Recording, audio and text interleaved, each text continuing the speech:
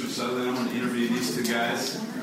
And we are talking about making room and building healthy team culture. Let me just introduce myself, and then I'll talk for a few minutes, 20 or so minutes, and then I'll introduce these guys that are doing the session with me. I'm John Seedling from Memphis, Tennessee. We planted our church 22 years ago. Wow. And it's been an amazing journey. Been on the ARC lead team for really since the beginning, 17 plus years. And so it's always a privilege to be at the ARC conferences and meet people. And I'd love to meet you if I hadn't had a chance to meet you and shake hands with you and hear your story a little bit after the app session. I want to talk about team culture and staff culture. And I'm not sure, I've seen somebody has handouts. Hold on, is that you, Scott? Okay, so just hold on to those. When we get to Scott, we'll go into that. I'm just going to talk a little bit about our journey, my journey, our church journey, and I'm just going to talk about these attitudes that have shaped the culture of our church. 7 attitudes that have shaped our culture. I'm just going to go through these real quickly. And I mean, culture is kind of a hot word right now in leadership. Culture, really, in my opinion, is more powerful than vision. Yes. You have a great vision of where you want to go, but the culture is the thing that sustains the vision.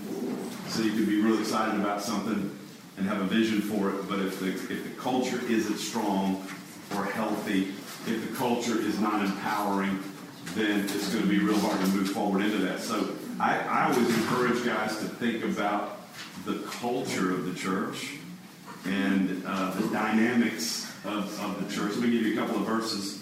2 Timothy chapter 1, verse 13, 14. The Apostle Paul said, "What you heard from me, keep as the pattern of sound teaching." Everybody say the pattern. Pattern. It says, keep it as the pattern with faith and love. Guard the good deposit that was entrusted to you. In other words, what Paul is saying is, I've set a pattern. The pattern is the culture. And you have to guard it. You have to keep it. You got to protect it. And so culture is really just your, if you look it up, it would be something like this. The predominating attitudes that characterize the functioning of an organization. The attitudes that characterize how your church, how your ministry, how your family, companies have cultures, families have cultures, and so it's a massive part of what we do as a church. So I'm going to give you 7 of ours. These are 7 attitudes that have shaped our culture. Not saying they're necessarily for you or ones that you need to adopt, but they've worked for us. They've helped us build what we've been able to accomplish. Number 1 is we have this always abounding culture. The idea is we're always reaching for what's next. We're always believing for growth. Always abounding. King James Version, 1 Corinthians 15:58. Therefore, my beloved brethren, be steadfast and immovable, always abounding in the work of the Lord. Always abounding means to be great in number and amount. So the idea is we always want to be growing. Mm-hmm. We always want to be growing. We want our small group numbers to grow. We want our weekend attendance to grow. We want our income to grow. We want our number of volunteers to be growing. The number of people that we're reaching, salvation decisions. Just the idea is growth. We're reaching for growth. We always want to be abounding and growing. I heard a message years ago that Rick Warren taught why this church must never stop growing. And I started to kind of use it in the early years of our church when we weren't growing so much. I used that lesson to encourage everybody. Let's believe God for growth. And so nothing wrong with believing for growth.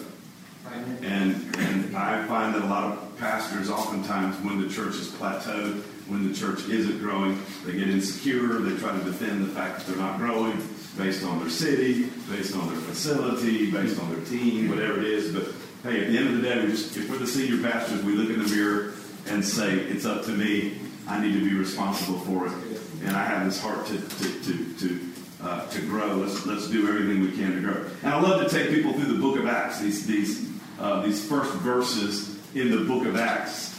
I think these are amazing. If you want to just jot them down, I'll read them real fast. Acts 1:15, it says, in those days, Peter stood up among the believers, a group numbering about 120. Right? Everybody knows there are 120 people. How do we know there are 120 people? Somebody counted. Because somebody counted, right? Somebody was back in the back counting. The first usher, right? And after the service, Peter said, how many people were in service? He said, I think about 120. And Peter said, it had to be 300 people. For sure.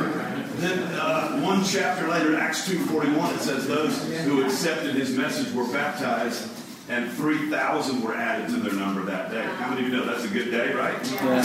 How do we know there were 3,000? Somebody counted. It's like the same guy that counted 120 pulled in those other guys, right? This is the first usher team. He was the first usher. Here's the first usher team. He's counting. And we laugh about it, but the numbers are here for a reason. The Lord, the Holy Spirit wanted these numbers to be in the Bible for us to see this pattern, 120, 3,000. Acts 2:47, praising God and enjoying the favor of all the people, and the Lord added to their number daily those who were being saved. So there's a little shift here in the church where now we go from event sort of oriented growth to daily growth. Next verse, Acts 4:4, many who heard the message believed, and the number of men grew to about 5,000. So again, we see another number. Men, 5,000. Add women and children. And the church in Jerusalem had to be 20,000 or 25,000, 30,000 people. So I think it's kind of interesting today that people sort of talk about the mega church and maybe in a little bit of a negative way. But the very first church, the first church in the book of Acts was a mega church. Multiple thousands, 25, 30,000 people. So you got to be committed to breaking these growth barriers, and when you study growth barriers, here they are. There's the 100 barrier, the 200 barriers. 200 barriers is one of the biggest. Then you get 500, then it's 800, then it's 1,000, then it's 1,500, then it's 2,000, 2,500, 3,000, then the next one's 5,000. So there's these barriers that are very real, and they're very specific. And there's principles with each of these barriers, how to break through the barriers. The goal is we're going to do anything we can and everything we can short of sin and short of, being foolish to grow the church, because we're growing God's kingdom and we're reaching people, right, everybody? So always abounding. Number two, second cultural thought is success begins on Sunday. Success begins on Sunday. If you have a Saturday night service, success begins on the weekend. And the goal being that the number one thing is the weekend service. And we're not going to do anything to compete with the weekend service. Yeah. Second to that, and some people might put it first, but second to that would be your life groups. But even your life groups, you don't want them to compete with your Saturday night service or your Sunday service. You never want people to say, I can't serve on the weekend because I'm a life group leader, or because where I serve is life groups. You're taking away sort of that focus, mission of making the weekend great. So just building this mentality that the weekend is important. The weekend is king. It's the number one thing that we do. We got to come in ready. Our team's got to be ready, and we got to have a killer weekend, a great weekend every single weekend. We have a goal of having 5% of our weekend attendance to be first-time local guests. That's an indication that our people are signing off on our weekend services, and they're proud of what we're doing on the weekend, and so they're bringing their friends. And the biggest indicator of growth is the people in your church inviting their friends and family, because 75 to 90% of first-time guests come because a friend invited them to come. So we do advertising, we do all those things, which is great. But all those things, all they do is supplement the invitation that more people are giving. Those social media posts and whatever else you do, those are just supplemental. It's your people being so proud of how great the weekends are that they're inviting friends. I think number three, I just talked about this just for a minute, is having a hospitality culture. having a hospitality culture. Too often we go into church or we go visit a church and it's just not a very friendly environment. I think that's crazy. I think your church needs to be the friendliest place in the city. You need to be the friendliest church of all the churches in the city. Not that it's a competition, but it sort of is. And so we want to be friendly and we want to be super friendly from the moment people drive onto the parking lot. You know, I read somewhere, I don't know how true this is, but someone makes a decision on whether they come back to a church within 5 minutes of driving onto the property. So they haven't even heard the music or the message yet. And they're making a decision based on how they're treated, how they're greeted, how their kids are handled when their kids are, when they're checking their kids into the kids area.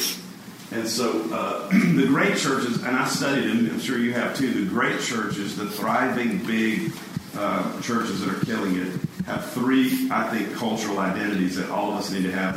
They have a spiritual identity, which seems to be obvious, but again, a lot of churches don't have that spiritual strength and that edge in the services and people worshiping and people turning to the Lord and just really powerful.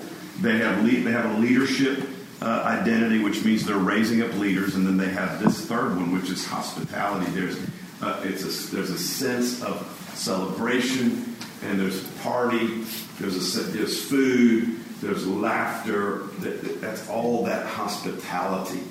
It's all that hospitality culture. Next one would be number 4.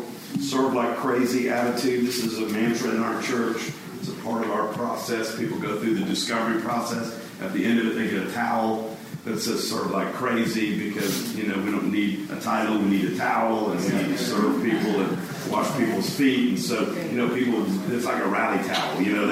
They're waving their towels and they're graduating and they're getting ready to go serve.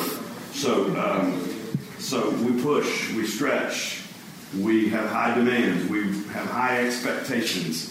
We want people to serve. We don't try to make it easy. Like, well, you can just serve once a month if that's all you can do. We want people to serve every single weekend. And we have that kind of high demand culture. People rise up to that culture rather than trying to make it easy on everybody. Teamwork is the next one. Might be one of the most unique and hard to kind of explain elements of our church, but we do have departments and we do have different teams, but everybody sees their identity as part of the bigger team. And I think this is so important in terms of a healthy culture. In other words, if I'm on the worship team, I don't necessarily see my identity as I'm on the worship team. I'm on the team. Right? I'm on the big team. I'm on the team. I don't see my identity with the kids on the Kids Life team. I'm a part of the bigger team. That's good. And the same with our staff is that you don't see yourself sort of identified through a specific department. And that makes it easier then when you have to transition or move somebody to a different area. It's like, well, I'm on the team. I signed up to be on the team. I'm ready to serve wherever I'm supposed to serve. And so I think teamwork is massive. And getting everybody to feel like they are a part of the team. I'm a part of the team. People love to be on a team. People love to be on a winning team. So when you celebrate team, you celebrate the wins. This is what we were able to do. And since everybody sees themselves as a part of the bigger team, even if it's a win that's happening over in our finance area or vision partners or with our outreach, everybody sees it as a win because we're all a part of that one teamwork. Life-giving is the next one. I think this is number 6, right? Yes. So life-giving is interesting, right? It's kind of become the hot adjective, and we use it as a movement here at ARC. So a life-giving church. It's like, what does that mean? I've had a lot of people ask me, what does that mean to be life-giving? And I wrote down 3 things that I always try to use to explain what life-giving means. What is a life-giving church? I just wrote down these 3 things, and I think they sort of describe it. Number 1, a life-giving church has a real genuine, sincere love for people. It's not, it's not inauthentic. It's not, you really do want You want to see people succeed. You really do want to see people win. It's not just, we want people to win in life, and then you really, people aren't sure if that's really what you want, but you're preaching that way. You're arranging your schedule as a church that way so people can win in their families. And number two, I think, is life-giving churches resist religion and legalism big time. So legalism is probably the greater killer of a church than anything else, than sin. So to drive away legalism is, in religion, maybe some of the most important things that you can do to keep the life of God in your church. Not to be religious and not to be legalistic. And then, I'm just going to throw this out, but typically life-giving churches, the services are a little lighter. Like, they're fun. They're not just like heavy. And, when I was first a Christian, kind of growing up in ministry, we used to say things like heavy. Man, that was heavy. Huh, Scott? Yeah. That was so heavy. Deep. Yeah. Or man, somebody preached a message, man, that was hard. Like good, man, that's good, But then you read about Jesus. Jesus said, my yoke is easy and my burden is light. Okay, so easy as opposed to hard, and light as opposed to heavy. So, does that make sense? I kind of feel like that's what ministry should feel like. I kind of feel like that's what our services should feel like. You kind of feel like that's what it should feel like to be on one of our teams, leading, a team easy and light as opposed to hard and heavy. And our services should feel that way. They should feel up. They should feel positive and encouraging. Does that mean you can't talk about hard things? Absolutely, you can, and you need to. But we're gonna do so in an inspiring way. We're gonna inspire people. We're gonna lift people. And then number 7, let me just finish with this and take just a little extra time on this one. The 7th attitude is this attitude of change. I love change. I love change. And this is a big one because most people don't love change, right? And change is hard. It's not easy. But to grow as a church, you're going to make a million changes. And the church is going to change, and you're going to change. And Jesus does it, but he's the only one that does it. He's the same yesterday, today, and forever. But we all change, and this country's changing, and the world is changing, and the seasons change, and people change. And the economy, everybody tracking with me? I mean, change is all around us, and it's amazing. It's really difficult for the church. And that's why you find a lot of churches that are stuck back in some era that didn't make the hard choices and hard decisions. And every week I'm dealing with a pastor and coaching a pastor or a church that has plateaued and they're not growing anymore. And it's because that pastor didn't make the hard choices when he needed to make them in the season that he needed to make them to keep the church growing and evolving and changing. So we gotta build this into the culture of our church, that we're going to stay current, we're going to stay relevant, we're going to adapt, we're going to evolve. Rick Warren said this, if you want to jot it down: there's no growth without change. There's no change without loss. There's no loss without grief. And there's no grief without pain. I'll read it again. There is no growth without change. There is no change without loss. There is no loss without grief. And there is no grief without pain. Meaning, when you stop and think about sometimes the changes that you need to make, you're going to get to, as you think about them, as you brainstorm about them, you're going to get to a point where you're going to realize, ooh, this is going to be hard. This is going to hurt. That's when you have to stop and think, am I going to press through the pain of change, or am I just going to stay where we are? And those are the moments that really decide what the church is going to look like. So I love change. Sam Chan said this: the difference between where you are and where God wants you to be is the pain you're unwilling to endure. That's a good one, isn't it?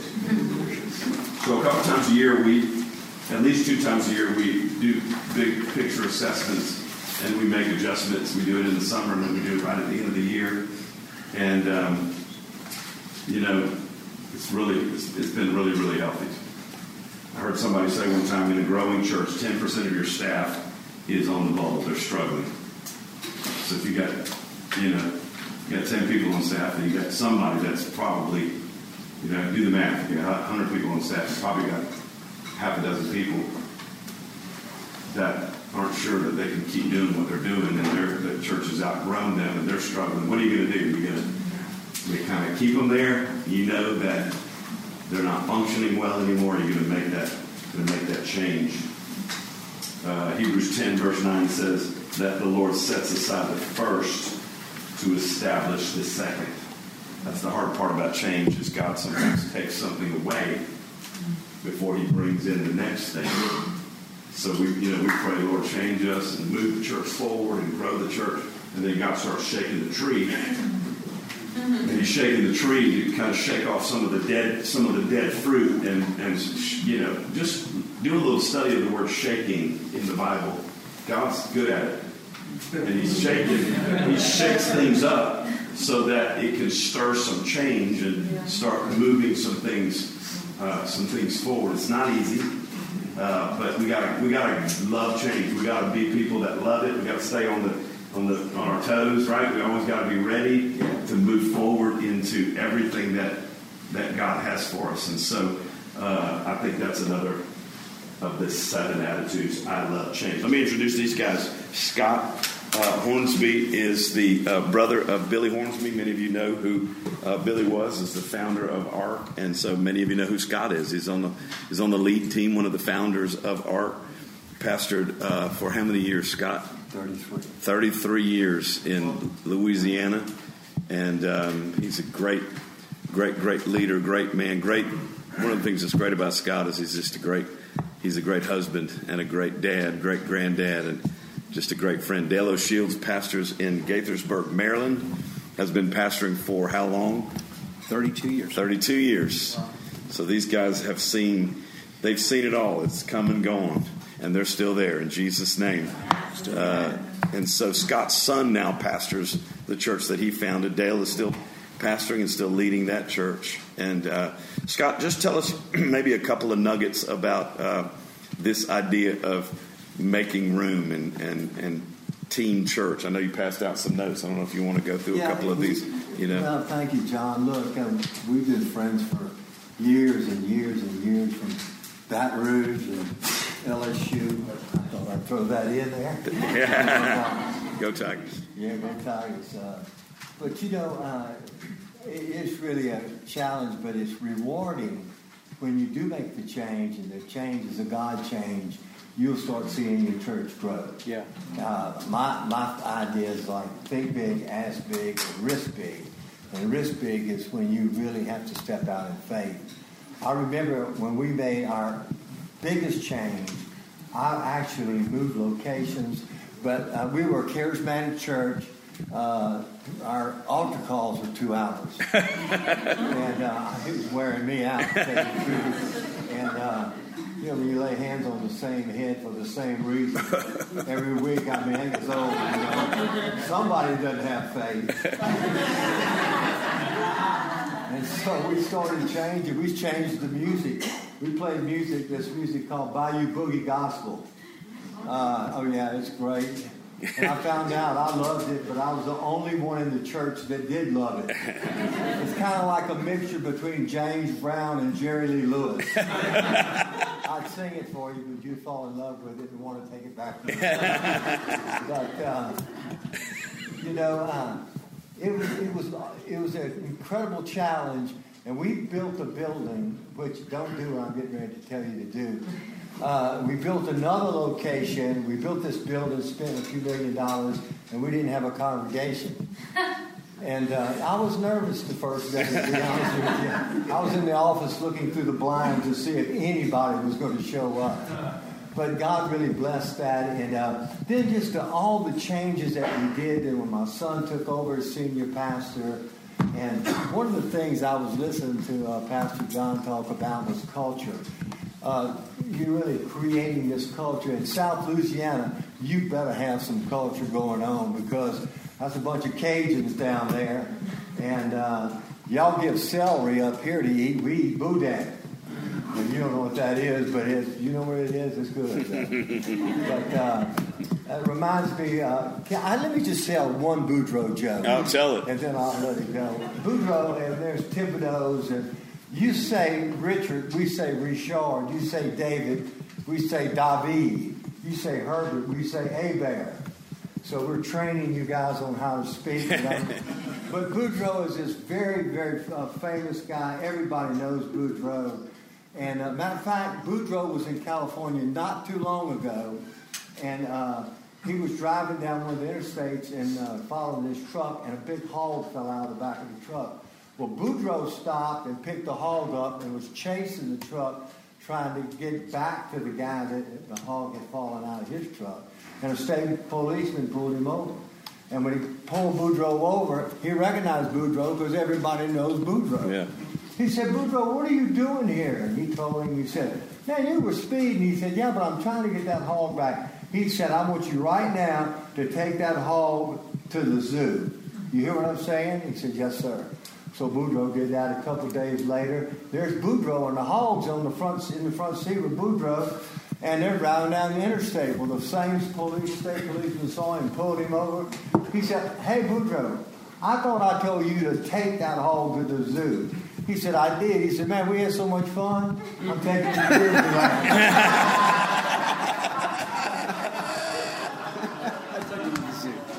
And so, I like it. I don't even know what I'm talking Oh, about. yeah. It doesn't matter. It doesn't matter. No, but we have seen a lot of change. And I think if you do change, it's got to be beneficial. I mean, it's something that you're playing. I think you need a word from the Lord, and He speaks to you. And then as you begin to develop what you're trying to do and to accomplish, I know there are steps before you do make that big change. And one of the steps, you get kind of miserable where you are, and like God put some glass in your nest. But change has been the lifesaver of our whole ministry. The truth. That's awesome. Passion. How about Dale? Dale, I spoke for a conference that Dale has. It's fantastic. Bunch of pastors and leaders there. Maybe you could talk about that for a minute, but also just a little bit about team and culture and, some things you've learned. Yeah, well, thank you, John. It's a joy to be here and to be a part of ARC and all that God's doing through the ARC. And it's great to see what God's doing in each of your lives. And, we've been pastoring our church for 32 years. We planted the church in 1986. And, of course, that was pre-ARC days. We did not have – I actually was telling someone recently when we started our church, I was looking for some information about church planting. I could not really even find any. So I literally wore out a pair of shoes the first summer going door to door, knocking on doors, inviting people to church. And that's not a good way to start a church. It's what we did. But and we didn't have information back at that stage of the game about culture or that word was not. I remember the first time I heard the word culture, it's like, what is that? Again, church? I don't quite understand it. Right. But as I've come through the years, and of course when you're pastoring the same church for 32 years, you're going to go through lots of different seasons. Okay, if you're going to be there for a longevity, a period of time, and culture change. The culture around you changes. The way you're going to approach ministry changes. We've changed quite a bit over the years. About maybe 10 years ago, we made some major changes in our church, and so change is vital. And culture has become, to me, one of the most important things that we do and focus on as a church now. And I totally agree with John, what he said a moment ago. It trumps vision all the time. I mean, it just, if you can have the greatest mission and vision statement in the world, but if you got lousy culture, it's not going to really be effective or fun.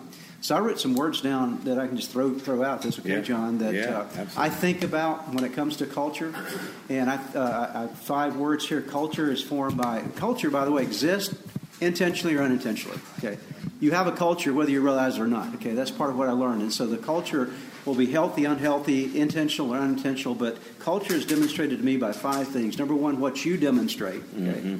Because culture starts with you. Be the culture that you want to see. Okay, it starts with you. Okay, it starts with your leadership team, and so who and what you are is going to be duplicated in the church. Okay, If you're not friendly, don't expect your ushers to be friendly, okay? Yeah. One of the things that I do at our church, multiple services, but every service, I go to the back door and I say hi to everybody, okay? I stay there till the next service if I have to, and that's because I want that to be I want people to see that's what I do, okay? That's great. And so we want everybody to do it. So culture, number one, is about what you demonstrate. Number two is about what you communicate. Your language will determine your culture. How you say things in church make a difference. How you do your announcements make a difference. We changed up many years ago. We never say in our church, we need you to volunteer for this. People don't respond to need. We say we have an amazing opportunity for you to be a part of. People respond to vision. They don't respond to need. And so it's the way you language, the words that you use. Very so what good. you demonstrate, what you communicate, and then number three, what you celebrate. Okay, what you celebrate will determine your culture. The things that you draw positive attention to is going to be replicated in the context of your church. Great. And then the fourth one is what you tolerate. Okay. There's certain things that you put up with that you kind of hold your nose and put up with, right? And what happens is because you're holding your nose, what does that tell? Every time you hold your nose, why? Stinks. Because of what? Stinks. It stinks, exactly right. But, you're willing to walk around church and hold your nose at things, and you realize it's not what I really want it to be, but I'm going to tolerate it. And whatever you tolerate that you're holding your nose with, it's affecting the culture. I mean, you've got a spiritual nose for a reason, okay?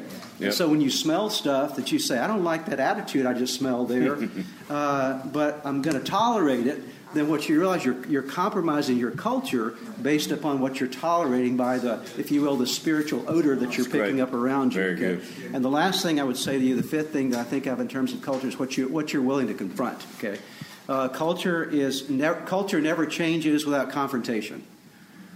Every time we've made changes in our church, changes culture-wise or in the flow of how we do church, and of course, after 32 years, we do church very differently today than we did 32 years ago. Okay, when we first started church, I mean, all the pastors and everybody, and the elders and the deacons, everybody sitting on the platform. Okay, and it's like a big, it's like a big pontification process. Well, we've had to change that kind of thing over years. So, church evolves, but you've got to confront things. You can't change what you're not willing to confront. Okay, Yep. and so what you're willing to confront, really, what you get sick and tired of. That's good. To the point that you say, this is just not going to be who we are as a church. You're willing to have those difficult conversations that are necessary and address the things that are necessary and pay the price sometimes for the changing of the culture. Every time we've changed culture, moved our culture forward in our church, there's always been somebody that didn't like it.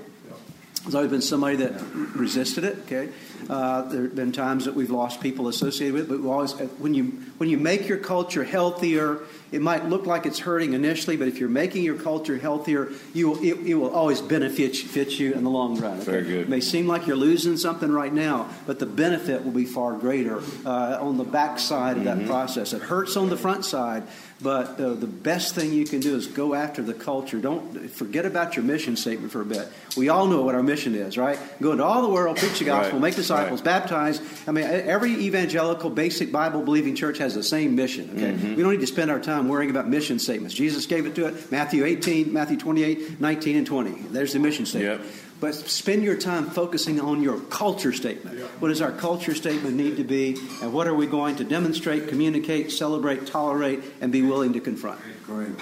Fantastic. That was great. Very good. Fantastic. Maybe we can just do some Q&A. If anybody has questions, we can try to answer them or talk about, when it comes to staff, team. Dale, how about we talk just for a minute about your staff culture, your staff, how many people on staff, what We have about 100 full-time staff members, somewhere around. It fluctuates somewhat from time to time, depending upon what season someone says they're in. Sure, so, yeah. In that regard. But somewhere around that. And then we, in terms of we try to structure very much, although we have departments, we try to build that team mindset like you're talking about. Yeah. Everybody's on the same team. You might be on this team for right now, but then, it may be that you're on a different team at some point in time. And so we structure from that standpoint. I'm not sure what else you asked me. What about your campuses? How many do you have? Multi-campuses? We have 5 campuses. Yep. Okay. We have 5 campuses. Furthest one from us is about 30 miles away from us. Okay. And we have campus leads that run those campuses, and we have sort of a mixed model between centralized, decentralized structure associated with that. Great. That's a whole other learning process there. Yeah. And that's about the same for us. We have about 100 people on staff. We've got the same 5 campuses, a mix of central and decentral. So we can talk about any of that stuff. Guys, we've got about 25 minutes, and so we can go Q&A for a little while and just talk about what you want to talk about, and wrap it up in about 20 minutes, 25 minutes. So I'll help with the Q&A. Yes, sir, all the way to the back. That's you. One thing I struggle with is where to draw the line on where to address issues. Like, you can address minor things or you can address major things.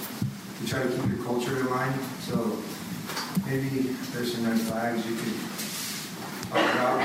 Like the discipline? Does that make sense?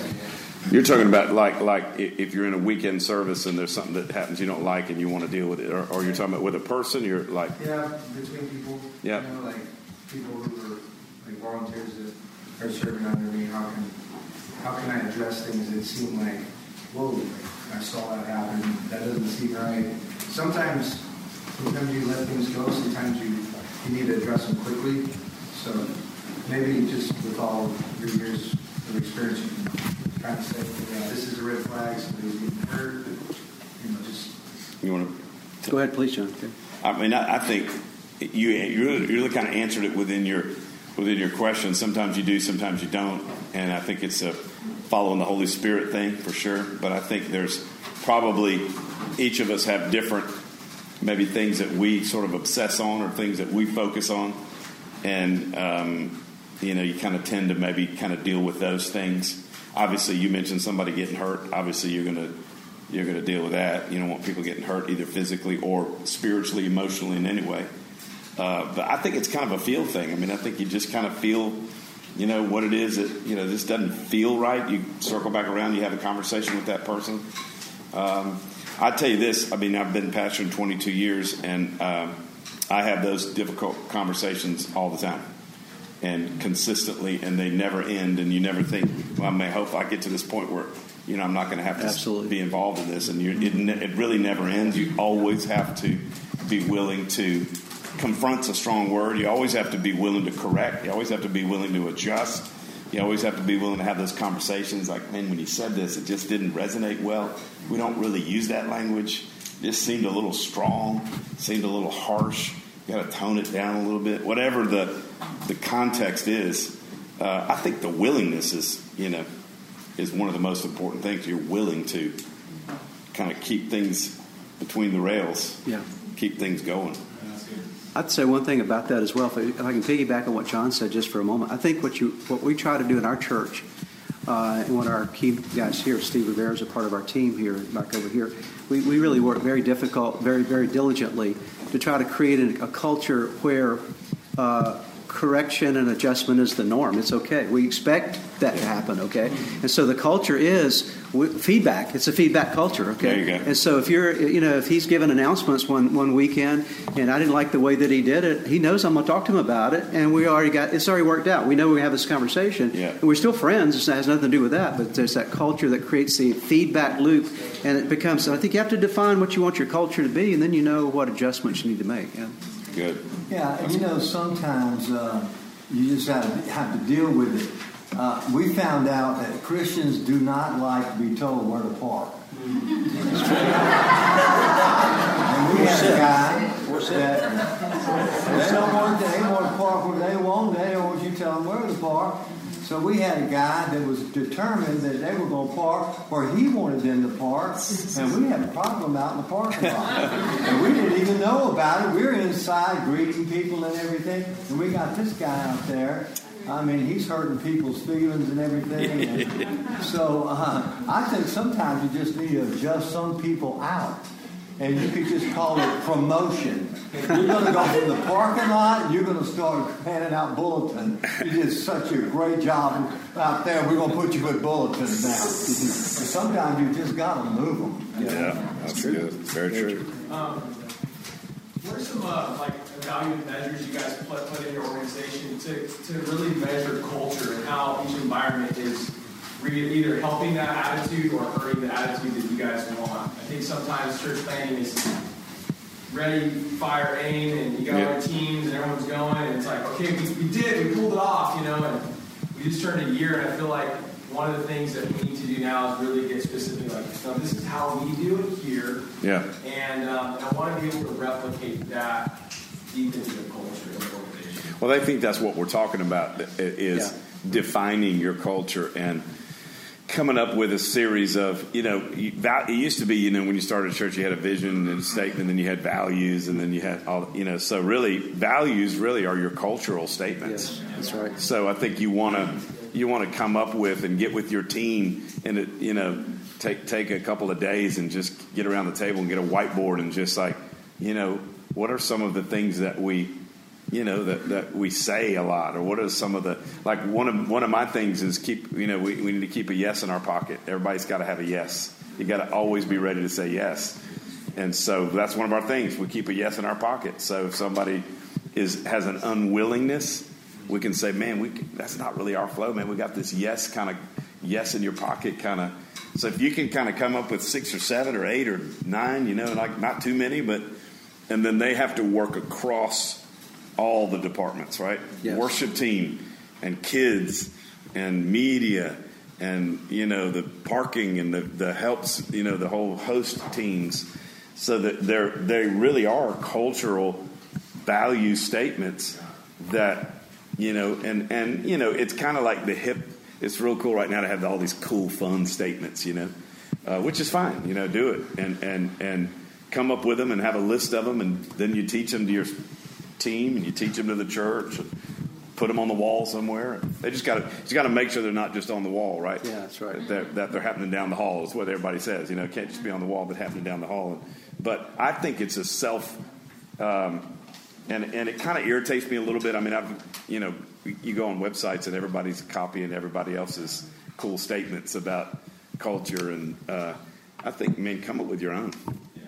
Be your own person. Come up with your own. Even if they're kind of the same, generosity, that needs to be a part of the culture.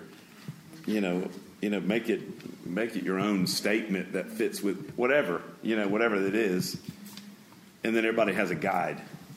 And don't make it complicated. Yeah. That's what got me initially with culture. Like, it seems such a complicated, heavy thing. Yes. Yeah. No, wait a minute. Culture is like, what do you like to be around?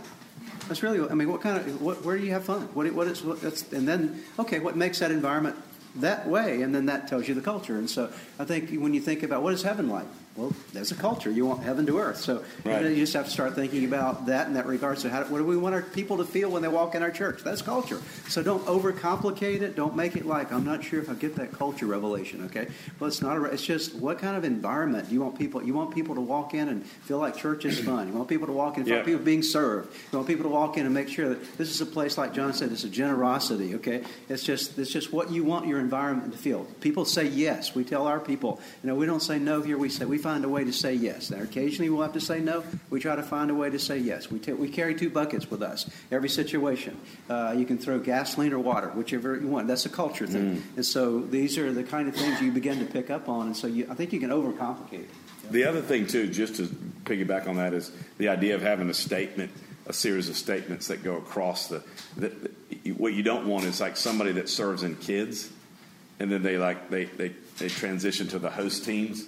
And it's a totally different feel, because the leader's different and the environment's different. That's what keeps those statements keeps that consistency across the whole kind of breadth of church. John, let me just say, I wrote something. I handed out a little outline to you guys, and I thought about building a team and all of us working together.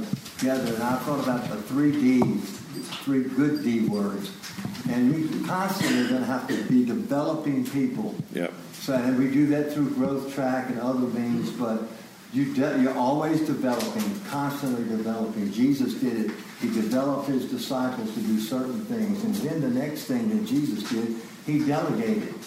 He began to assign people to do certain things, because sometimes maybe they're in the wrong place at the wrong time or the right time or whatever, but they began to delegate. That's Brother good. Billy used to say, if you need something done, always find someone else to do it. Yeah, that's good. And the next thing, which is a good leader, he'll always do like a quarterback, he's directing. Yes. He begins from delegation. He's developing, Yeah. delegating, he's directing. And the key is so you can execute. Yes. I mean, if I would draw a play out right now, an offensive and defensive football team, everybody has a thing that they need to do on that team so that when they call the play, if everybody will execute their job, whatever it may be. I was a running back and receiver. And if I would do, I might not have nothing to do with the play for it happening, but what I did do in a small way was part of the execution that helped the development, the delegation, and the direction of the team so the play would work. That's good, Scott. So we want it to work. That's great. Yes. Sorry. Yeah. Maybe you right. Yeah, you right there. Maybe then we'll let a lady in. Ask Okay. a question. No, go ahead. Yeah. Now, point 4 was high demand serve culture you guys have at your church. Yeah. What is, I guess, a healthy standard for maybe if your church has a lot of volunteers and full-time staff members? Does that make sense? No. What's the question? So what's like a good standard to have towards your team? How much is there demanding too much out of your team? Oh, well, I'm sure there is, but I mean, I think everybody has to. I guess what I was saying when I said that is we don't apologize, asking people to serve in church and asking them to serve a lot. We feel like it's what we're called to do, and it's probably the greatest privilege that we have. We're planted in the house of God. So I feel like everybody, including our staff, they have to figure out how to manage their schedule, their family time, and when it gets to be too much, they're the ones really that have to figure that out. And I think the idea is that that's everybody's responsibility. It's not the church's responsibility to help make sure that every volunteer has a healthy balance in their personal life and how much they're serving. But we want people to serve. And so we want people to join teams, and we want people to get involved. And consistency in serving is so important in church. Yeah. And for people and for the church. Yeah. And when someone serves consistently, they tend to be more generous. There's so many stats that we could talk about. Right. So the bottom line is we don't apologize for asking people to work hard in church and to serve. And we cast a big, compelling vision, and we give people the opportunity to help build that vision, to be a part of that vision. And I just feel like too many pastors are weak where this is concerned, and they're apologetic, and I know I'm asking a lot, but just all that stuff. It just comes across wrong. Yeah, it makes it feel like the church is, less than worthy of their time. All that stuff. It just it's one of those things that irritates me. So we have a compelling vision. We have a high demand culture, a hard work type culture from our staff down. It's like what I wrote those things down that Dale talked about. Just, we do it, so we ask people to do it as well. And, I think it's just a strength in leadership. Let me let her ask a question real quick. Sure. You talked about the feedback culture loop, which is awesome. How do you change the my husband and I pastor a church, and how do you change that culture when the culture isn't healthy? So the ship is going and everybody's on it and we're in the water and it's going in this culture, this task-driven, sassy pants culture. And how do you shift that to the friendly, welcoming, everybody's on the boat, everyone is serving culture? Yeah. Does that make sense? Sure. Yeah. You want to go? Well, yeah. I think number one is just the recognition that the ship's going the wrong way is the first thing. That's awesome because that's like, okay, whoa, we need to make some changes, which is good. And then the next thing I would say is that most people, we as pastors are responsible for sheep, and sheep have to be led and taught. Okay? And so you have to teach culture. You have to teach what it is. And so we have for our volunteers, I actually wrote a book about this called Living and Giving God's Dream. And so it's available if you want to get a copy of it. I take all of our volunteers, go through that class. It's a 6-week class, okay? Awesome. And if they go through it, it gets everybody. I don't care if you serve in the parking lot or you serve in the nursery or you're in the altar, whatever everybody goes through that class, and that class is all about culture. I don't say it's a culture class, but it's if you're going to be on, if you will, we don't call it Dream Team at our church, but if you want to be on the Dream Team, this is our culture. It's like Leadership 101. And so you begin the process by training and teaching and saying, isn't this the kind of place you want to be in, okay? So you begin to throw that vision out, and you begin to slowly kind of change the culture by just like anything else, the teaching and training process. And it's going to take a little while. Culture doesn't change easily and doesn't change quickly. But if you're intentional about your training, it begins, and you're modeling at the upper levels of leadership. It begins. I think is a key. One suggestion I would make is I would start. I'll just use your example, and I would start one place, and you and your husband. Like I would start like this. This is an example. I would start with the host teams. Like I would get all the parking people, all the people that are front door greeting, and anybody that would be on that. And I would start like this thing that Dale's talking about, and get some kind of book or something and do a thing at your home for 6 weeks on Sunday nights, and you just teach about being friendly. You teach about what does it mean to be hospitable. Yeah, I mean, be friendly. Have them to your house and show them what hospitality is like. Show them what it means to be warm and accommodating and helpful. And then all of a sudden you're turning one team around, and people are going to notice. Then you take the team leaders of the other teams and you bring them through that. There's just like systematically have put a strategic plan in place of like these are the 7 things we're going to focus on in 2019. We're going to turn the ship, and then in 2020 we're going to go here. Before you know it, you'll turn it around. John says something so great. In all of our intellect and our talents and abilities and what we can do and all that we learn. He said something that I thought was so great. He said, sometimes it's a feeling. And that's where we let the Holy Spirit into what we're doing. And he begins to guide us. Because in all of our teams and everything, we want a presence of God. Yes. Yeah.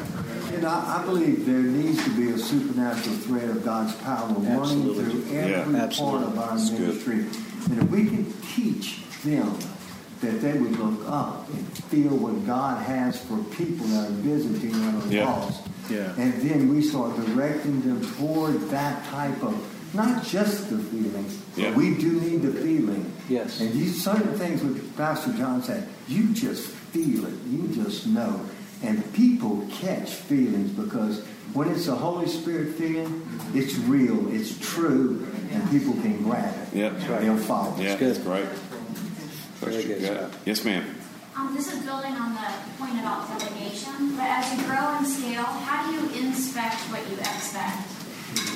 You just train people that train people, and then you have to trust that those people are checking in on what they're supposed to be checking in on. I mean, it's more delegation. It's more just trusting that they're, in my mind, is that you're trusting them to take what they're supposed to do and inspect it. And, our church knows and our team knows that I can kind of jump into any environment and any meeting and flow in and out of anything that I want to. And so oftentimes I'll just go stop by somewhere and check on something or say hi, go pop in and say hi to everybody and kind of get a feel for what the vibe is. And,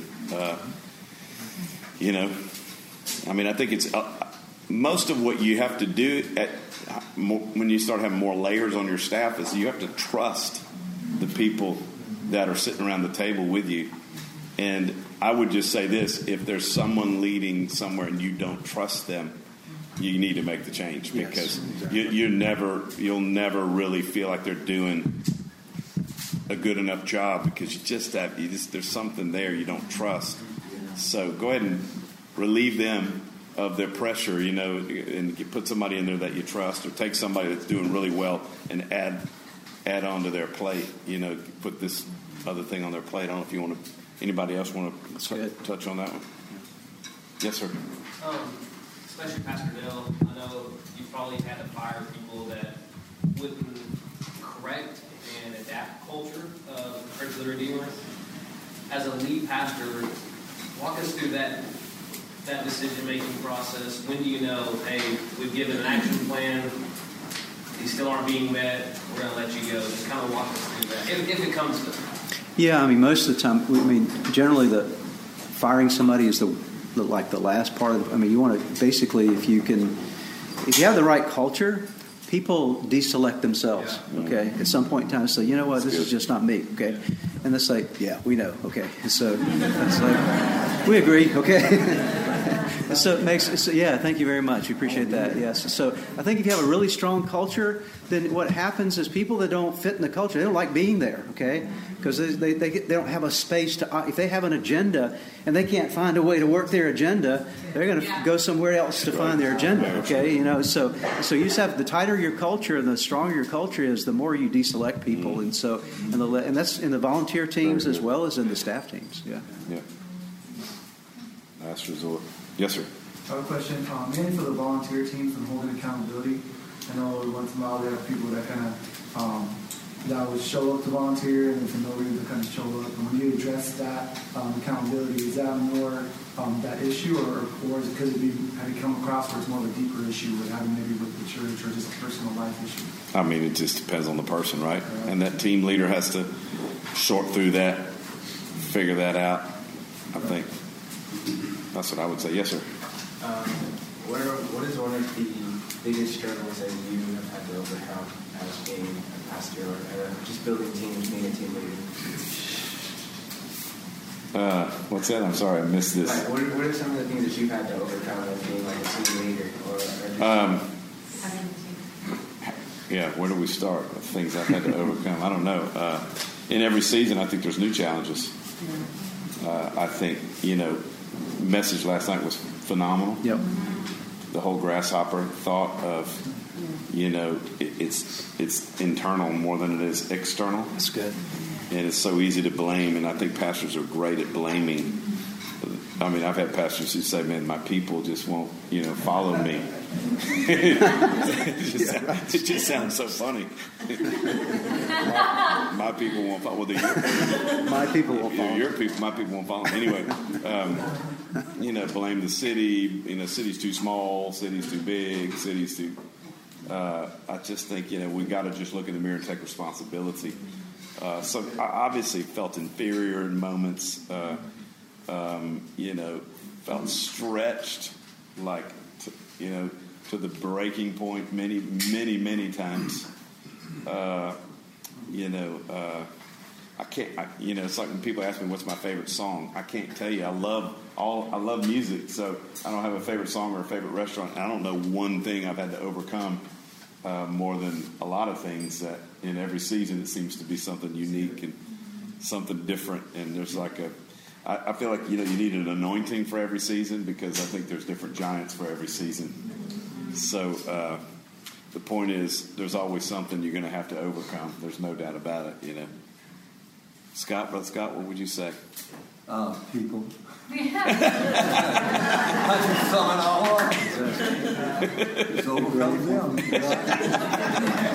Dale, what do you think? I think fear. I think it's interesting because one of the things in the Bible that's repeated so much is fear not, fear not, fear not, fear not, fear not, which kind of goes to the core, probably, whether it's dealing with a team. There's so many fears that can come up, fears of your own insecurity, fears of your own inabilities, fears of confrontation, fears of... Those are the things that kept me awake more than anything else at night are fears. When you boil them all down. Fears of the future, fears of the past, fears of whatever it is. So I think that's why God says so many times, He didn't give us the spirit of fear. Am I supposed to? Am I getting this like you've got a lot of advocates over there? You sure did. Yeah. Here we go. We're going to finish. Final question right here is yours. It's all you. It's all you. Better be good. He's like, man, I didn't ask for this.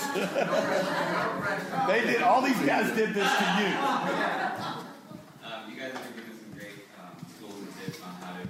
cast vision, training for vision, culture from top down.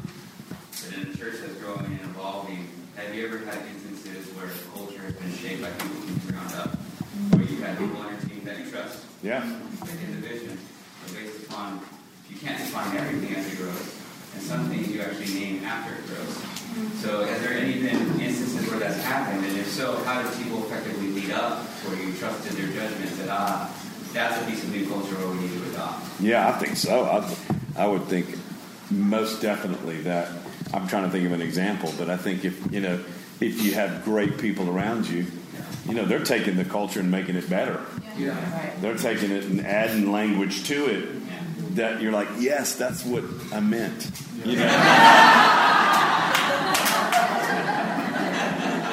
Something like that. But absolutely. I mean, Moses, his hands were held up by Aaron and Hur, and Joshua could only win when his hands were up, and his hands could only stay up because of Aaron and Hur. And so that's the whole essence of team and the beauty of team. And 100%. I think I would say 100%. And sometimes even I think the myth, and I'll say it this way. I think a long time ago I took the pressure off myself of having to have all the answers. And we'll go into a meeting, I'll say, guys, this is what I feel like we need to do. I don't know how we're going to do it. I have no idea how we can do this. And so, but I know around this table there's enough, passion and enough good, smarts that we can figure this out. And oftentimes it's like, so you guys go give it a shot and tell me what you think, or different teams and different. And I think that's how it happens. Absolutely. That's what I think. Hey, that was a great question. Yeah. Man, that was just awesome. Thank you, guys. Thank you. Thank you very much.